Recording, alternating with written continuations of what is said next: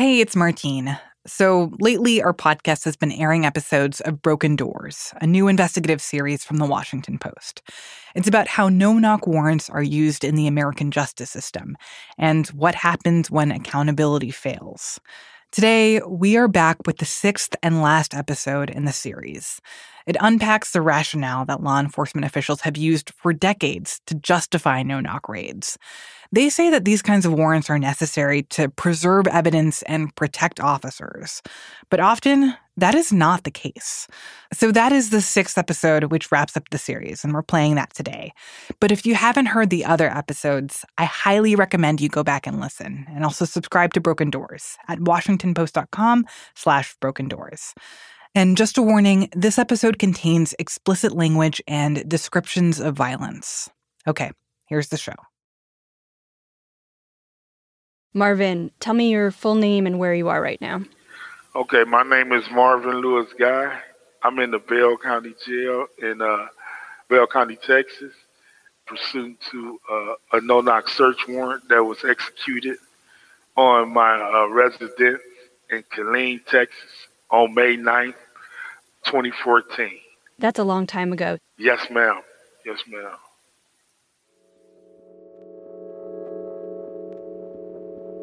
Marvin has been in jail since the morning of the raid on his home.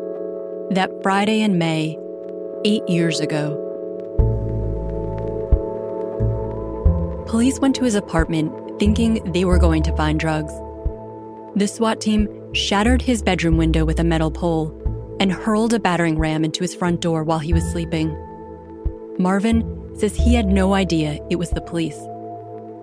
So, he picked up a gun. The window busted out, and I turned and I fired out the window. And so, having no idea it was the police, thinking that it was a robbery or somebody was trying to come in the house to kill us.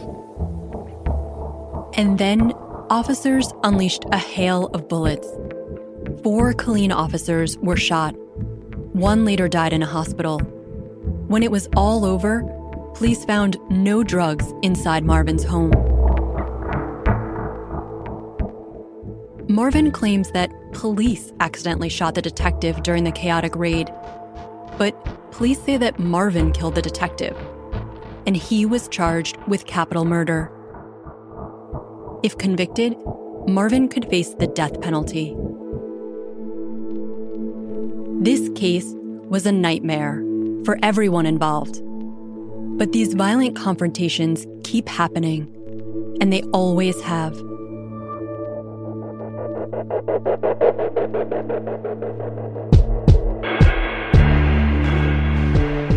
I'm Jen Abelson. And I'm Nicole Dunca.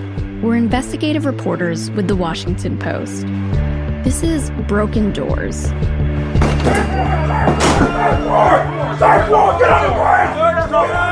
A series about no-knock warrants, the controversial tactic that allows police to force their way into homes without warning. The threshold for a no-knock warrant is very high. I know they didn't have probable cause. Probable cause don't mean shit in Amory, Mississippi. Well, that means to sum it up, they shot the wrong person. This is our final episode. How we got here and where we're going.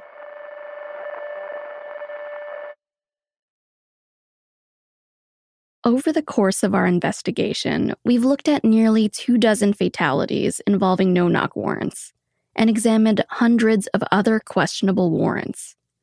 We found a lot of similarities in these cases and learned how easy it can be for police to carry out one of the most aggressive and intrusive forms of policing. During our reporting, we kept coming across the rationale that law enforcement officials have used for decades to justify these raids. They say no-knock warrants are a necessary tool to preserve evidence and protect officers. But cases like Marvin's challenge that idea. It's one of many examples that have made people in the justice system and the public question whether no-knocks are worth the risk. You having citizens getting shot, and you having police getting shot. Neither one of them is a good look, and it shouldn't be happening. We're going to continue to explore that fallout through Marvin's case, and through another deadly no-knock raid in Texas. And we'll revisit the story that inspired this investigation: the police killing of Breonna Taylor in 2020. In order to figure out where we are now with no-knocks, it's important to first go back and understand how politics set a lot of this into motion. The U.S. Constitution, the Fourth Amendment, actually protects people against unreasonable searches. The idea is tied to a legal concept called the Castle Doctrine, which has its roots in English common law, as in, your home is your castle, and you have the right to defend it.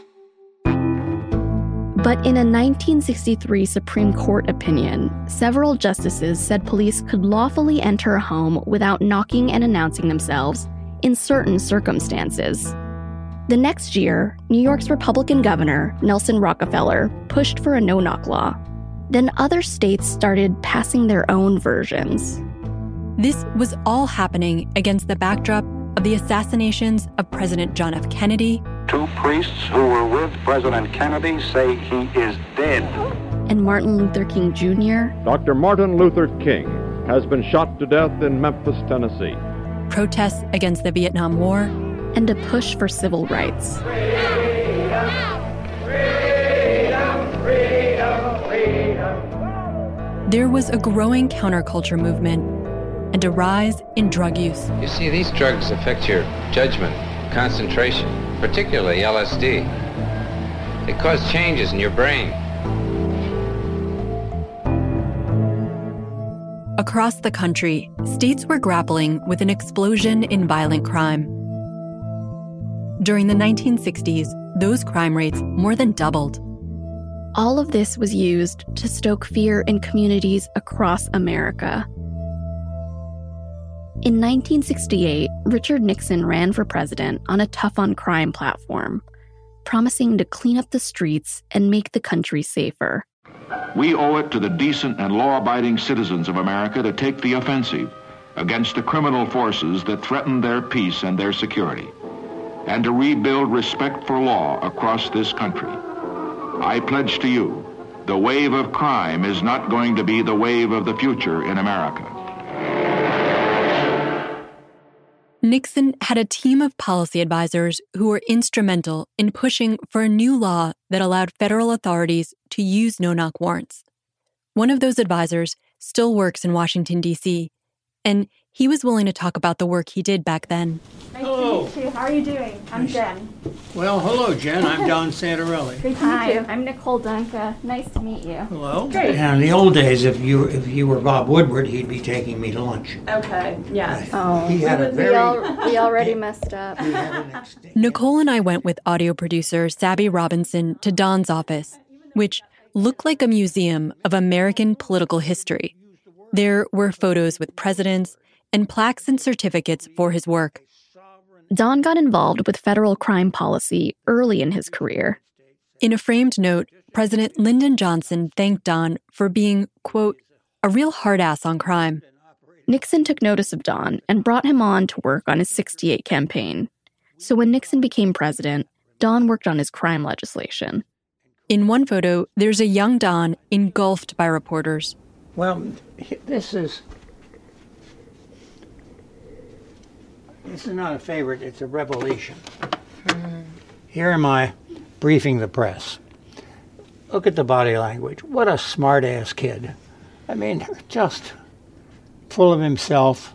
Can you describe how you look in that? Arrogant. How old are you there? Maybe 32, something like that. I was expected to be the spokesman for the administration's crime policy. Whether I invented it, whether I believed in it, although I believed in this one. Don helped sell the idea of no-knocks to lawmakers for Nixon. It was a simple issue that a lot of politicians could get behind. When did you first hear about no-knocks, and how? I won't be able to pinpoint a fulcrum moment. It just became... There was a great deal of political hot air, political energy, to do anything that was, quote, anti-crime. And since crime at that time was almost entirely believed to be drug-related, so what do you do to make the prosecution of drug offenses easier? Police repeatedly said that by the time they knocked on the door, the toilet flushed and the evidence disappeared. It was part of the arsenal of anti-crime measures. And I bought it hook, line, and sinker and became an advocate for it. By 1969, more than 24 states already had no-knock laws on the books. But these high-risk searches weren't used very often in those early years. A New York Times article from 1970 said that out of almost 2,000 narcotics cases, New York State Police only used the law 12 times in 1 year.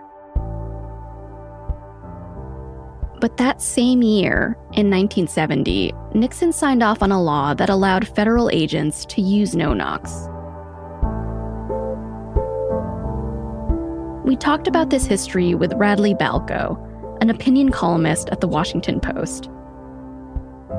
In 2013, he published the book on the militarization of America's police forces. It's called Rise of the Warrior Cop. Radley says politicians, more than police, pushed no-knocks into the national spotlight. Nixon specifically ran on the no-knock raid as part of his 1968 Tough on Crime platform and really encouraged federal narcotics agents, and then we see states across the country kind of follow suit, to use these really hyper-aggressive tactics as a way of showing that we were tough on drugs and tough on drug, offenders. Federal narcotics officers start kicking down doors left and right all across the country. And then a very peculiar thing happens. They start getting the wrong house. Innocent people end up getting, victimized, terrorized, in some cases shot. As these botched raids made headlines in the 70s, activists pushed back and politicians began raising concerns. Many viewed these new anti-crime policies as an attack on the Black community. No knock, the man will say, to keep that man from beating his wife. No knock, the man will say, to protect people from themselves. No knock in the head. In 1972, the famed poet and musician Gil Scott-Heron even released a poem about no-knocks. No knocked on my brother Fred Hampton, bullet holes all over the place. No knocked on my brother Michael Harrison, jammed a shotgun against his skull. For my protection, who's gonna protect me from you? Those concerns escalated in the early 70s. The interesting thing is, I think about this history, is that there was a time when Congress was sort of horrified by what was happening with these raids and that innocent people were getting victimized by them and, had some shame and remorse. Congress held hearings and actually voted to repeal the federal no-knock law in 1974. But this move was largely symbolic. Radley said that police kept requesting no-knocks, and judges kept approving them. And the use of no-knocks ramped up again after President Ronald Reagan came into office in the 1980s. The Reagan administration took Nixon's drug war metaphor and made it very literal. They encouraged and set up grants for these joint task forces where anti-drug police groups were training with military groups. Over the next several decades, deploying SWAT teams for narcotics raids became common. And in response, people kept challenging whether no-knock raids violated the constitutional right to be protected from unreasonable searches and seizures. In the opinion of the court number 945707, Wilson... There were several key cases on no-knocks that came before the U.S. Supreme Court in the 1990s. What is a constitutional requirement on police officers if they have a valid warrant, appear at your door? Can they enter without knocking and announcing? In a case in 1995, the justices ruled that police were generally required to knock and announce themselves before searching a home. But they also acknowledged that there could be exceptions. And a few years later, there was another landmark case, Richards versus Wisconsin. Justices unanimously rejected Wisconsin's argument that police were never required to knock and announce themselves for searches in felony drug investigations. Here's an exchange between Justice Sandra Day O'Connor and Wisconsin's Attorney General James Doyle. May I ask you, in doing that, if you have any statistical evidence that you want to point out to us that demonstrates that it is more dangerous to officers to knock and announce than not to? Is there any place we could look for that? Your Honor, the best that we can do is what is in our brief, which shows that drug dealing is dangerous and it's dangerous to police. But frankly, no, I mean, as far as we know, they're as apt to be hurt if they don't knock and announce as if they do. I mean, we aren't able to make that decision, apparently. In their ruling, the court said police need to justify the risk for each case.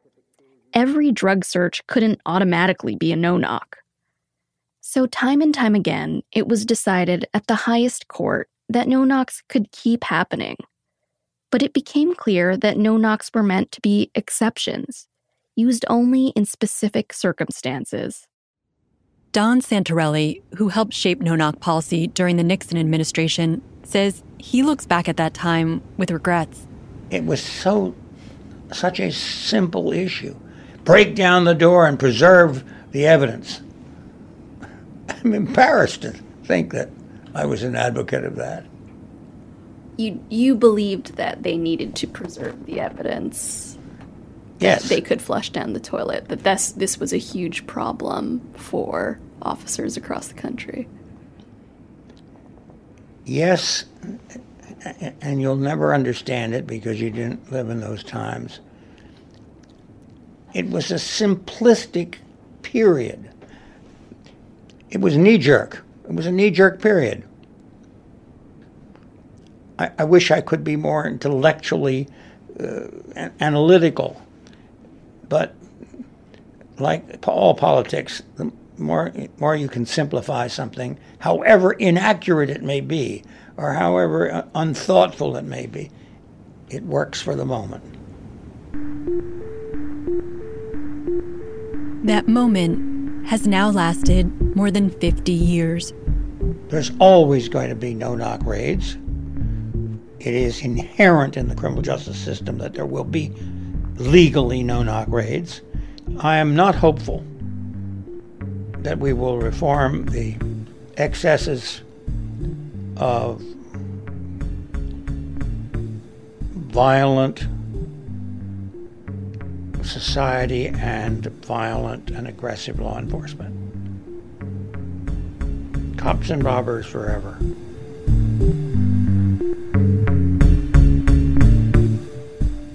Today, experts estimate that across the country, police carry out tens of thousands of no-knock raids every year, mostly in drug-related searches.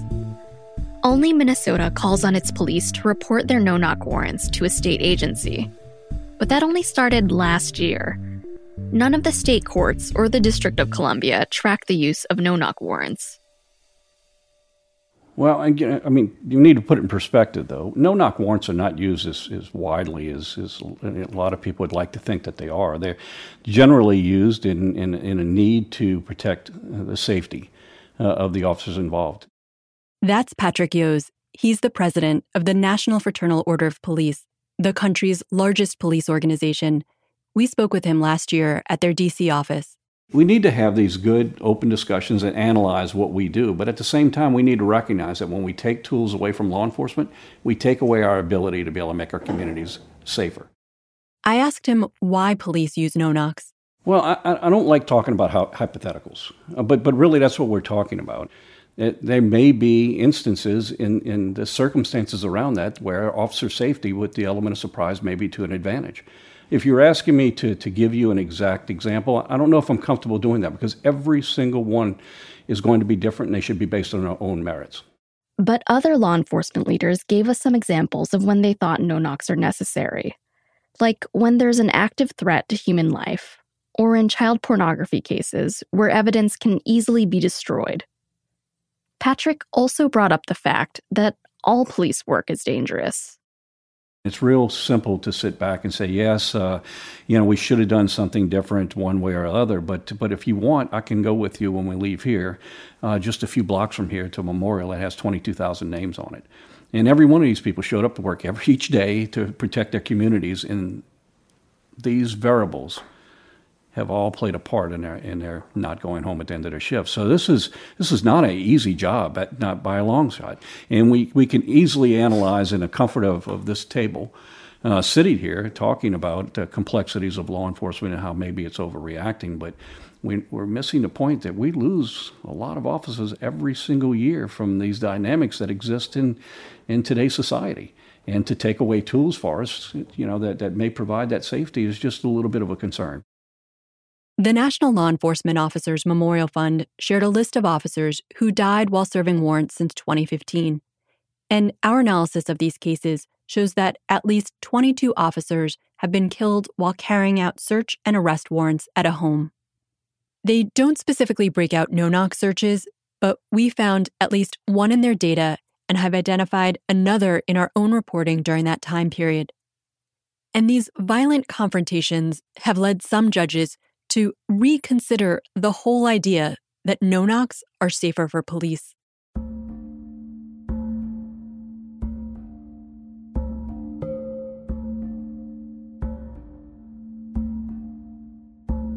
Anger boiling over tonight after suspected drug dealers shoot several Houston police officers who were trying to shut down a drug house. 4 officers were shot. A 5th injured his knee. 2 are in critical condition tonight.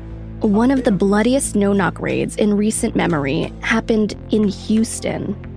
On January 28, 2019, a narcotics squad forced their way into the home of a white couple, Regina Nicholas and Dennis Tuttle. An officer killed their dog as police burst through the door. Then, officers said Dennis opened fire, and they shot back. Police killed Dennis and Regina in their living room. The injured officers survived, but one was left paralyzed. Judge Gordon Markham had been at home watching the news on television when he learned what happened. He'd been a municipal court judge in Houston for a long time and had signed off on many no-knock warrants during his time on the bench. Instantly, he knew that he was the one who had signed the warrant.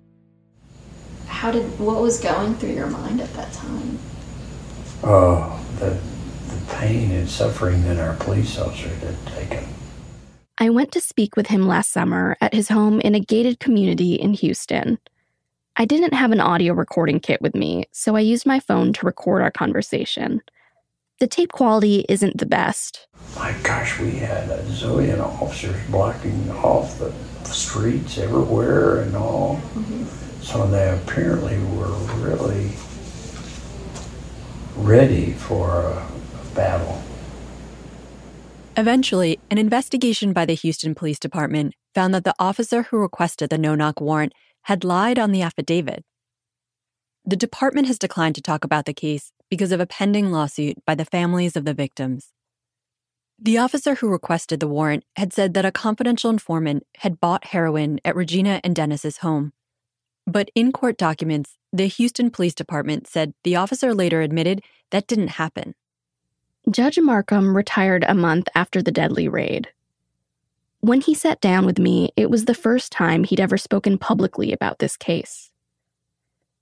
Before this raid, Judge Markham had always thought that no-knocks did help protect officers. He says he doesn't regret signing the warrant, since he'd believed the officer was telling the truth. Of all the years that I signed him, I never had a police officer ever proven that they had lied. That's the first one. But the raid did have a lasting impact on him. Has your attitude changed at all about why no-knocks are necessary? I would think that you really just couldn't sign a no-knock anymore. You at all? At all. Like you personally wouldn't do that anymore? If you were on the bench? I wouldn't sign one. Mm-hmm. Why is that? just because of the fact that there's a possibility of so many officers being hurt and killed and all of that. There's no reason to put them in harm's way.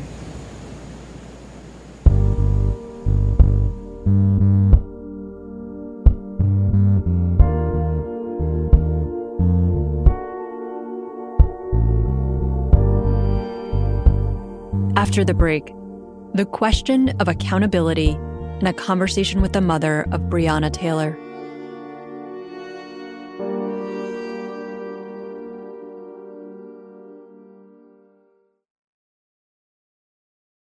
I'm Meghna Chakrabarti, host of On Point.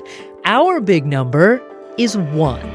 1 episode per day, 1 story per episode, 1 really deep dive. At a time when the world is more complex than ever, On Point's daily dedicated conversation takes the time to make the world more intelligible. From the state of democracy to AI to the wonders of the natural world. That's On Point from WBUR, one podcast we think you should subscribe to.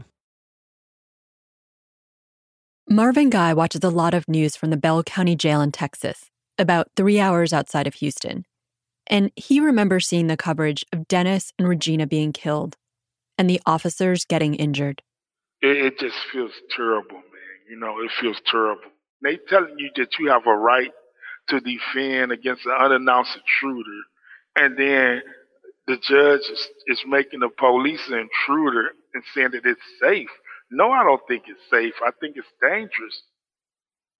For the last 8 years, he's been in jail, awaiting trial on a $4.5 million bond.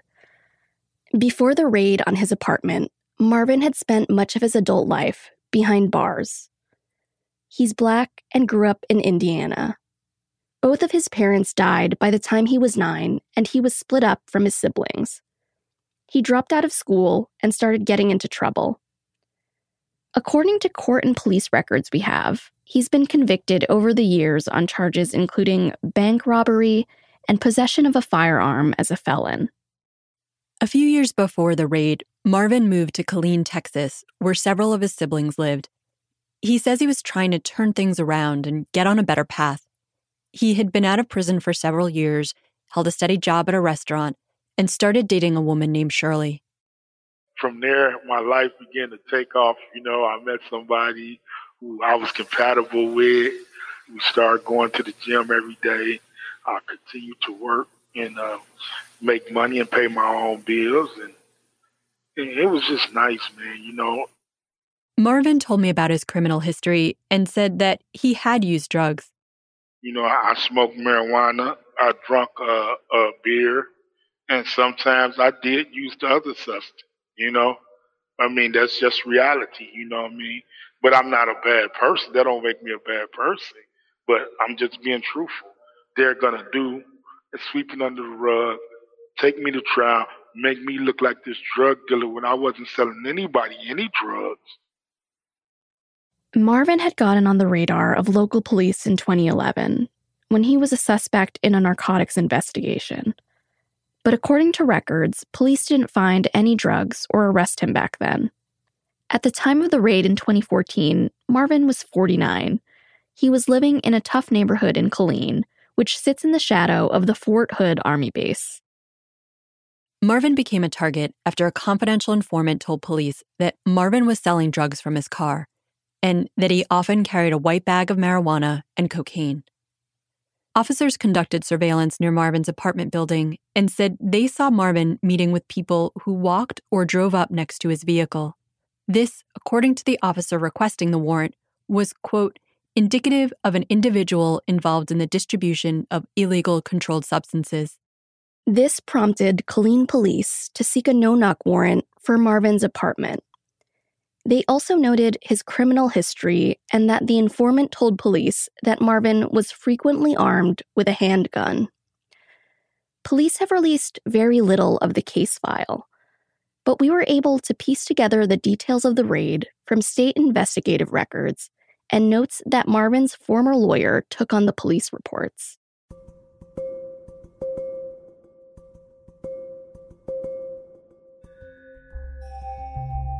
So on May 9th, 2014, around 5:45 a.m., a SWAT team surrounded his apartment. One officer shattered the window in his front bedroom, while another tried to break open the door with a battering ram. Marvin said he had 2 handguns for protection, and he had them nearby as he slept with his back to the window. His girlfriend Shirley was also inside the apartment. And then, remember, Marvin began shooting out the window. The SWAT team dove for cover and rapidly returned fire. One officer, who had taken the pin out of a flashbang device, slipped and dropped it, setting off a massive boom and a thick cloud of smoke. Marvin dropped his gun and ran toward the back door. He saw lights and heard people yelling, "Police." According to records, police told him to get on the ground, and an officer put a gun to Marvin's head. The officer immediately got the pistol whipping me, calling me, the N-word, telling me that he was going to kill me. He was going to kill me. I don't know what happened after that. I must have passed out. Shirley came out the front door, but when she hesitated to move closer to officers, one pushed her to the ground and she ended up with 2 broken ribs and a busted upper lip. And then there were the 4 officers who had been hit with gunfire. 2 were protected by their body armor. A third was shot in the leg. And Detective Charles Dinwiddie, a leader of Killeen's SWAT team, was shot once in the face. He's the officer who died a couple of days later. I was very sad to hear that. Right now today, I really feel bad about that because no one wants to see that. I have no ill will toward the police or nothing like that. Detective Dinwiddie was 47 years old. He left behind a wife and 2 children. Days after he died, his sister, Ellen Dinwiddie Smith, talked about her brother at a press conference in Killeen. He loved spending time with his family, both sides. He created a bond between all of us. He was the glue. His family and friends knew him as Chuck. He'd been with the department for 18 years. Chuck was a warrior, the guy that ran toward the gunfire. Chuck loved God. He loved his family, his job, especially the SWAT team.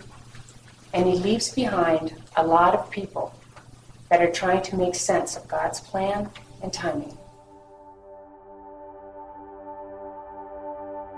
We reached out to some of Detective Dinwiddie's relatives to learn more about him and their views on no-knocks. But his sister Ellen said that no one in their family would comment before Marvin's trial.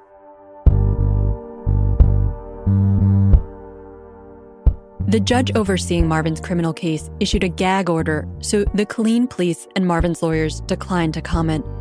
Citing the unusually emotional nature of this case, the judge ruled that extensive media coverage would harm the judicial process. His lawyers challenged the gag order last year, but the judge ruled against them. Marvin's charges include 1 count of capital murder and 3 counts of attempted capital murder.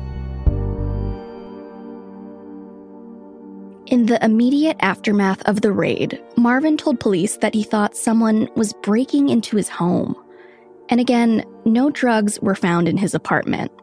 Police said they did find a white powder in Marvin's car and a gram of suspected cocaine in a trash can outside. His case has been stalled for so long for various issues. Problems with Marvin's previous lawyers and accusations that the state wasn't turning over all the evidence. Marvin spends most of his days in a cell, researching details about his case. The kind of charges you're facing are the most serious you could possibly face. What is it like facing a potential, death penalty? Well, man, it's really tough, man, and it's really scary. It's just really nerve-wracking. That's why I fight. That's why I fight, because I know this is injustice, and it's scary to be in this position. Marvin's case reminded us of so many others we've investigated. police deploying this dangerous and aggressive tactic while suspected drug offenders are sleeping. And then there was the case that put a spotlight on no-knock warrants unlike ever before. The reason why we started this entire investigation. I'm just kind of hanging out in here where I have a bunch of artwork and just a lot of stuff that's been done in honor of Breonna. So there's a number of things in here, paintings, pictures, cups, anything people have done, cards. You know, we just kind of try and create space for it all. Tamika Palmer is Breonna Taylor's mom. When we were wrapping up our investigation, we connected with her on a video call. She was sitting in what she calls the Breonna room. There's a little lamp up there. I don't know if you guys can see that up there with her name. A bunch of little drawings. People have done different drawings and paintings. We shared our reporting with her and talked about what the last 2 years have meant for her and her family. Yeah, what's that like, seeing her face become this symbol for a movement to, end racial injustice and aggressive policing? How do you feel about that, seeing her face everywhere for this kind of fight? It's a blessing and a curse. To see these people come together and stand for anything is amazing. So you're grateful for that, to just see people come together. I hate that it's for her. I hate that. On March 13th, 2020, in Louisville, Kentucky, Breonna Taylor was getting ready for a trip to Mississippi with her friends. And she was asking her mom for advice on what she should wear. They were going to this beach. So every day she's calling me, trying on these, I FaceTime me with these outfits. What do you think about this? I'm like, listen, just wear it. It looks like, well, I'm going to put this with this. And because she was huge on how she looked. Breonna called her mom later to let her know that she and her boyfriend, Kenneth Walker, were going to go out to dinner that night. Then Tamika got another call after midnight, but she said it wasn't unusual for Breonna or Kenny to reach out late at night. But when I answered, I could just hear Kenny screaming Breonna's name and crying. And so I'm like, what's going on? And he said, somebody kicked the door in, and I think Bree is shot. And I just kind of dropped the phone. Tamika spent hours trying to figure out what happened. She couldn't get a hold of Kenny, so she went to Breonna's apartment, where police cars were crowding the street. And then the hospital. She eventually confronted an officer outside Breonna's home. And so by then, I start screaming at him, like, where's Breonna? Why won't you tell me where she is? And he just kind of looked at me and said, well, ma'am, she's still in the apartment. And I just knew what that meant at that time.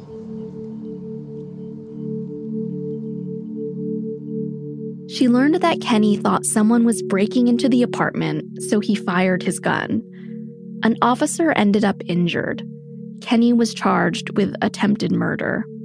Soon, questions surfaced about police surveillance, about false information on the affidavit, and whether officers should have even been at Breonna's in the first place. It was only listening to the news that Tamika heard that Breonna was targeted because of a drug investigation.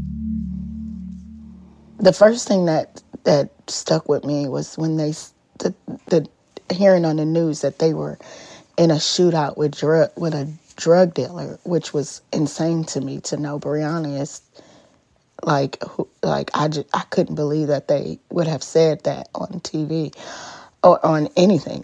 I just couldn't believe that. A judge has signed off on 5 search warrants looking for drugs, weapons, and mail related to illegal drug activity. Breonna was named on one of the no-knock warrants because police claimed that her ex-boyfriend was receiving packages at her apartment, and drugs could have been stored at her home. But no drugs were found. In the aftermath, police said they actually knocked and announced. The state attorney general mentioned this when he declined to press charges against the officer who fatally shot Brianna. According to media reports and investigative records, none of the neighbors initially recalled hearing police identify themselves. Officials said one witness later claimed he heard police announce their presence, but since then, he's given conflicting accounts. Bullets were going into other neighbors. The bullets went upstairs. There's a pregnant woman and her 5-year-old in the neighboring apartment behind her. Bullets went in there. You not only risked Brianna's life, you risked 7 other families' lives. Every officer out there and their families' lives. Like, it made no sense. And you got absolutely nothing out of there. Absolutely nothing.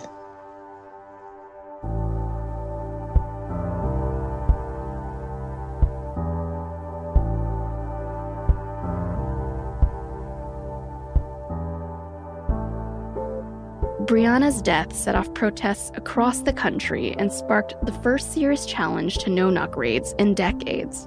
Breonna Taylor! Breonna Taylor! Breonna Taylor! Some communities, including the city where Brianna lived, passed new laws and ordinances. Today, Louisville's mayor signed Brianna's law after the Metro Council unanimously banned the use of no-knock warrants. And others took action at the state level. In the last 2 years, Virginia, Connecticut, and Tennessee passed legislation banning no-knocks. Oregon and Florida had already prohibited them. Virginia becomes the first state to take this action since Brianna's death in March.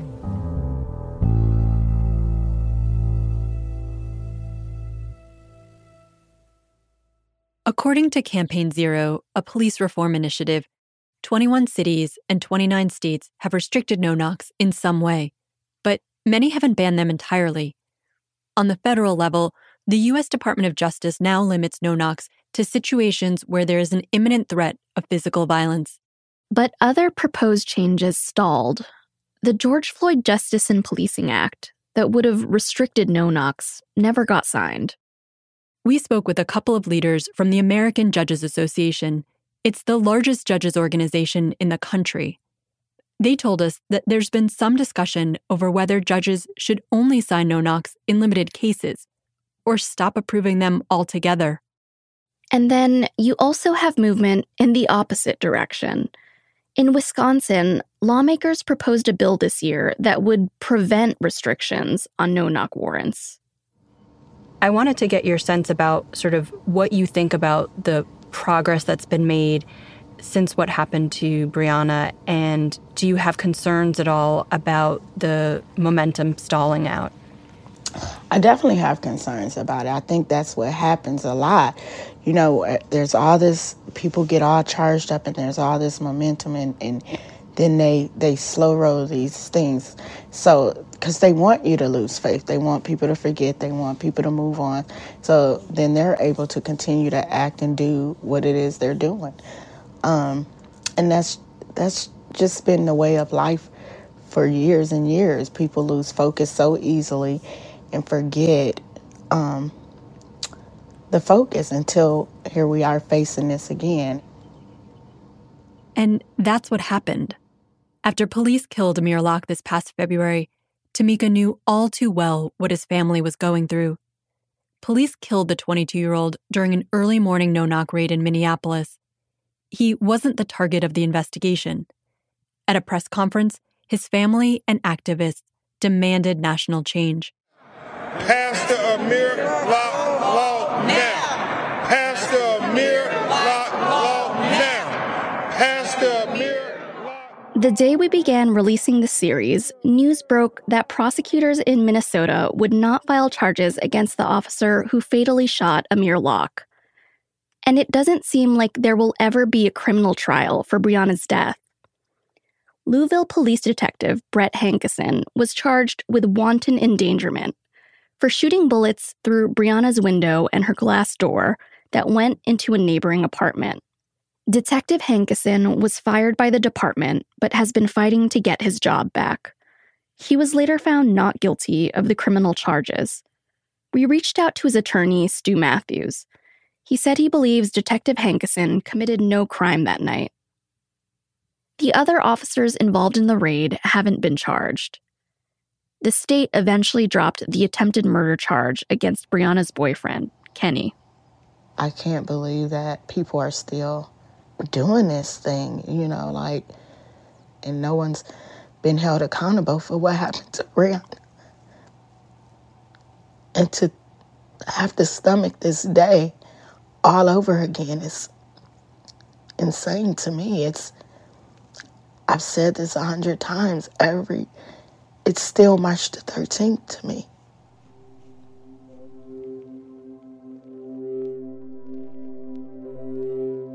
There won't be a civil trial for Brianna's death either, because her family agreed to a $12 million settlement from the city. But to them, that doesn't equal justice. The city of Louisville didn't admit any wrongdoing in the settlement, and the U.S. Justice Department is still investigating the Louisville Metropolitan Police Department for broader civil rights violations, including the agency's use of force. My whole world has changed to lose. I lost a part of me. I can't walk away from this and let them think that it's okay, because Lord knows I think that they're hoping that I give up to be done with this whole thing, but she didn't deserve that, so I can't give up. I can't walk away.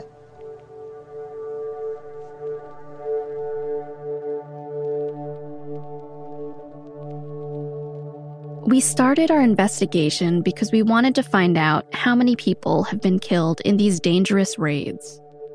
And whether there's any accountability when things go wrong. We now know that since 2015, at least 22 people have been killed by police carrying out no-knock warrants. But there's so little transparency around no-knocks that it's hard to know the total number of fatalities and just how many survivors are out there. We've seen how little information officers need to get this kind of warrant. They don't need a name. They don't need to identify whether children or elderly people live there. And while police are supposed to explain why they need a no-knock, we found many examples where they don't justify the risk. We know that there is little gatekeeping. Judges who are supposed to be the last line of defense don't usually question the claims officers are making. We saw how an entire block got upended during a multi-house raid for a small amount of drugs. But police keep defending this intrusive tactic. A warrant that can take minutes to approve can have devastating consequences that last a lifetime. We can't stop thinking about people like Wanda Stigall and Jessica Kluwat, who were there when police shot and killed their loved ones. And how those survivors ended up trapped in the criminal justice system for years. For them, and others like Benji Edwards, they're still looking for justice. For something to change. So is Marvin Guy. Those people in Washington, D.C., they need to get their act together. It's unconstitutional. I mean, I've been writing down in D.C., I've been writing down there to those lawmakers and telling them, hey, man, what's going on here? While sitting behind bars, Marvin saw the news that the city where he had lived, Killeen, actually banned no-knock warrants last year. The law was pushed by the family of a man who was killed by police in a no-knock raid in 2019. But that didn't change anything for Marvin's case. As we were getting ready to release this series, I was suddenly unable to send him emails or set up video chats. And then I got a phone call. My name's April Bradford. Hi, April. I'm Marvin's son, mom. April and Marvin had a child together in the late 90s. They still talk all the time. And she was calling to give me a message from Marvin. he wants you to know that they took your name off the call log where he can't call you at all. She told me the jail had altered the list of people who could contact Marvin. Not only was I taken off, but apparently so were others who wanted to speak with him about his case. He said that he believed that they blocked him because he don't want you to get his story out. Wow. And they blocked him. He said all the people that he was been contacting with to speak on his story, everybody, they blocked it. Everybody called from him calling out to correspond about his story. Mm-hmm. Well, I'm just, I'm not trying to, I'm working as a journalist, so I just want to be able to get his story and to talk about it and, and to be able to understand what happened in his view of that day. And so, I'm going to. And I can only give you so much because I wasn't there, but it's just something is not right with this situation. When I called the Bell County Jail, a man who answered the phone confirmed someone had removed my name from the communication system. He said it was probably because I wasn't on Marvin's approved inmate visitation list. But I kept trying to reach Marvin and left him several voicemails. And a few days before we were going to publish this episode, my phone rang. Hello, this is a prepaid collect call from Marvin, an inmate at a correctional facility. Marvin said he'd been thinking a lot since we last talked. There's just a whole lot of things go through my mind like that, as far as like, is it going to be a trial? I wonder about, wow, my health is getting bad. Am I going to, make it? And again, we went back to the raid. I always go back to the day that this happened. At the end of the day, I have great, great sorrow. When something like this happens, it's a real tragedy. And it's a real tragedy for both sides. I had so many other questions for Marvin, but his calls have time limits. This call will be terminated in 2 minutes. And we never finished our conversation that day.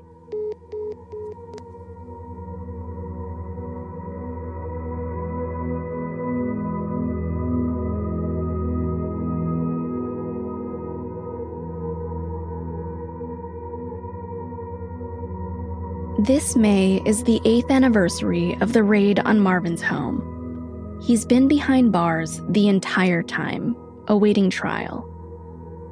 There's been no accountability for what happened that day, for anyone involved.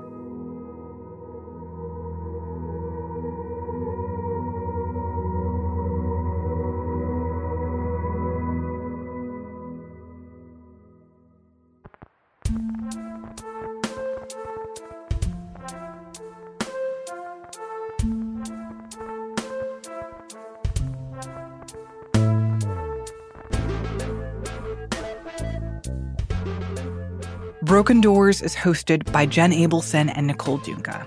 It's produced by Rena Flores, Sabby Robinson, and Lena Mohammed.